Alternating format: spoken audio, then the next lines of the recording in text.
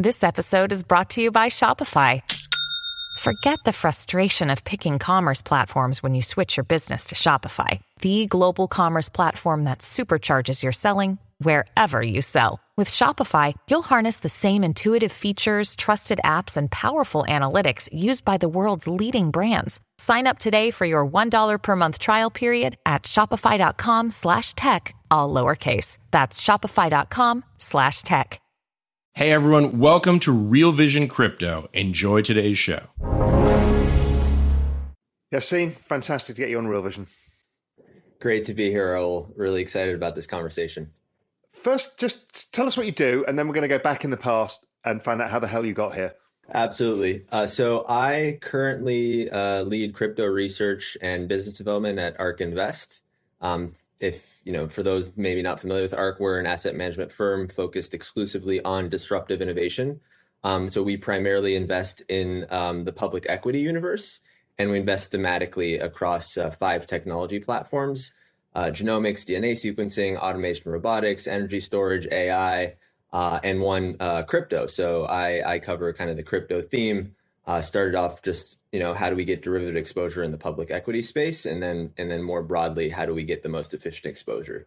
Give me a bit of your background. How did you get into this? I mean, it's funny. So I was not a Bitcoin OG where I could say I found Bitcoin in the back page of a talk forum in 2013. I actually fell down the Bitcoin rabbit hole first my junior year of college. So I studied at the University of Pennsylvania. I studied systems engineering and finance. And actually very early on, I told myself I didn't want to do the traditional kind of investment banking or consulting route that every pre-professional university prides themselves on being a feeder school for. It's like my freshman year, I would literally go into an info session and you'd have these people with literal business cards as freshmen in suits. And they'd be like, hey, add me on LinkedIn. I was like, what have you done? That sounds horrific. So that was an immediate turnoff for me, where I was like, okay, I go to a good school, but I'm not going to be an ant in an ant colony. And so from the very onset, I was quite kind of anti-establishment per se.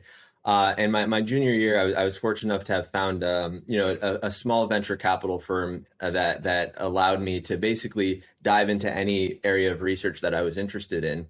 And at the time, it was early 2017. Obviously, the headlines of ETH crossing $100 and Bitcoin crossing $2,000, and I was like, let's see if there's something interesting for me to explore there.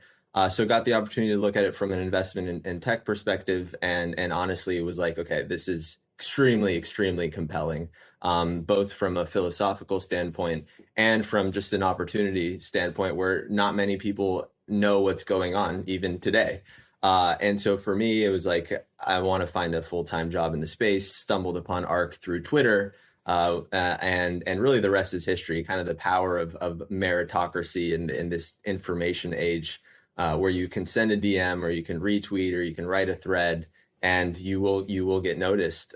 So I've been at ARK now for about 4 years, primarily because I'm extremely fascinated by the whole crypto space and have fallen down the rabbit hole very, very deep. So when you first got into crypto, what was the thing that anchored you into it? So everyone comes with a different thing. Some people come with the philosophy, some people come with the kind of libertarian ideals, other people come with a financial system.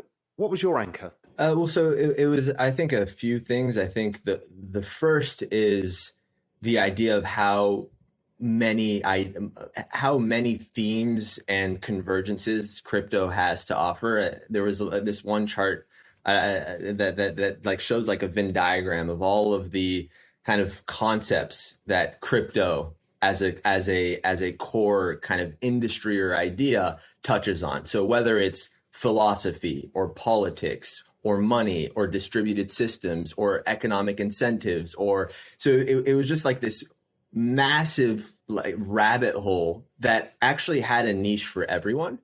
And it was particularly when I came into it, it's like I actually didn't know what I wanted to do. I was studying both engineering and finance. So there was this convergence of, okay, can you use both to breathe life into the system?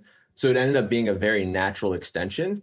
But for me, it was more so kind of the ground root, kind of bottom up evolution of crypto that was so fascinating to me, especially in the context of like what I had been exposed to, where most things are top down, where there's a playbook, where if you follow a set of rules, you're gonna make it, quote unquote. And crypto kind of represented everything opposite to that.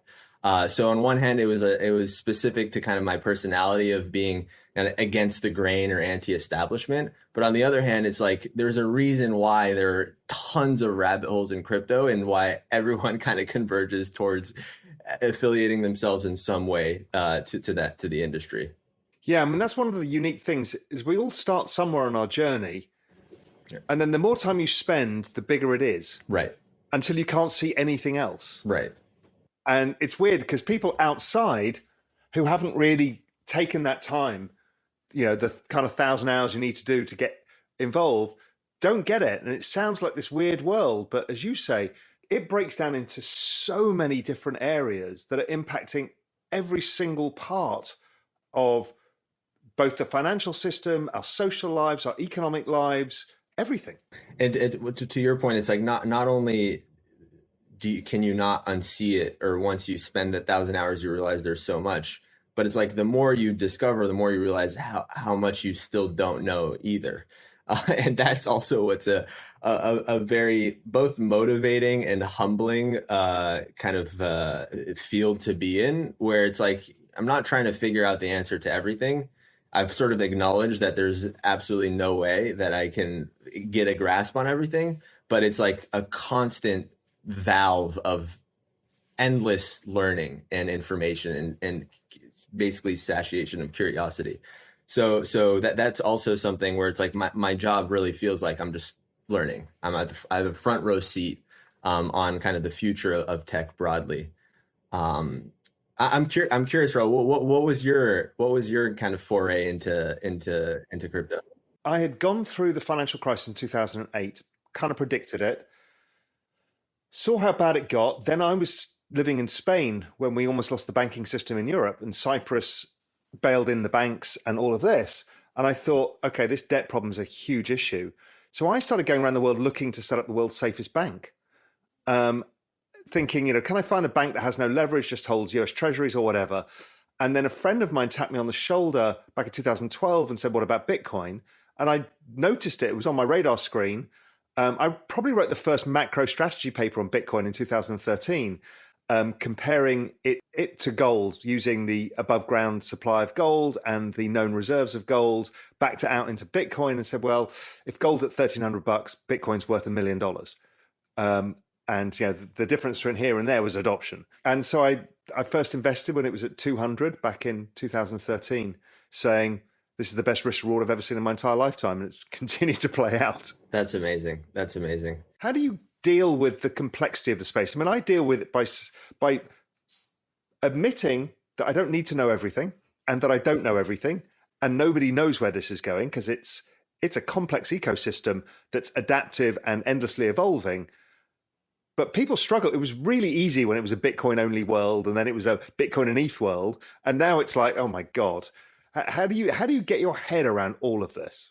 There are two angles to take with that question, where it's like, how do you deal with it maybe from an investment standpoint, right? Or it's like an asset management standpoint. Yeah, and also from a personal exhaustion standpoint. But then also, how do you deal with it from like your own personal curiosity of like, what is it that you're going to be looking at today? So for me, it's one, there's so much noise. There is a ton of noise. And I think the biggest difficulty for me was like, okay, how do you filter the signal from the noise? Especially because arguably the most reliable sources are like the Twitters and, maybe the Discords and the Telegrams of the world. Which you kind of have to sift through before you find the real signal.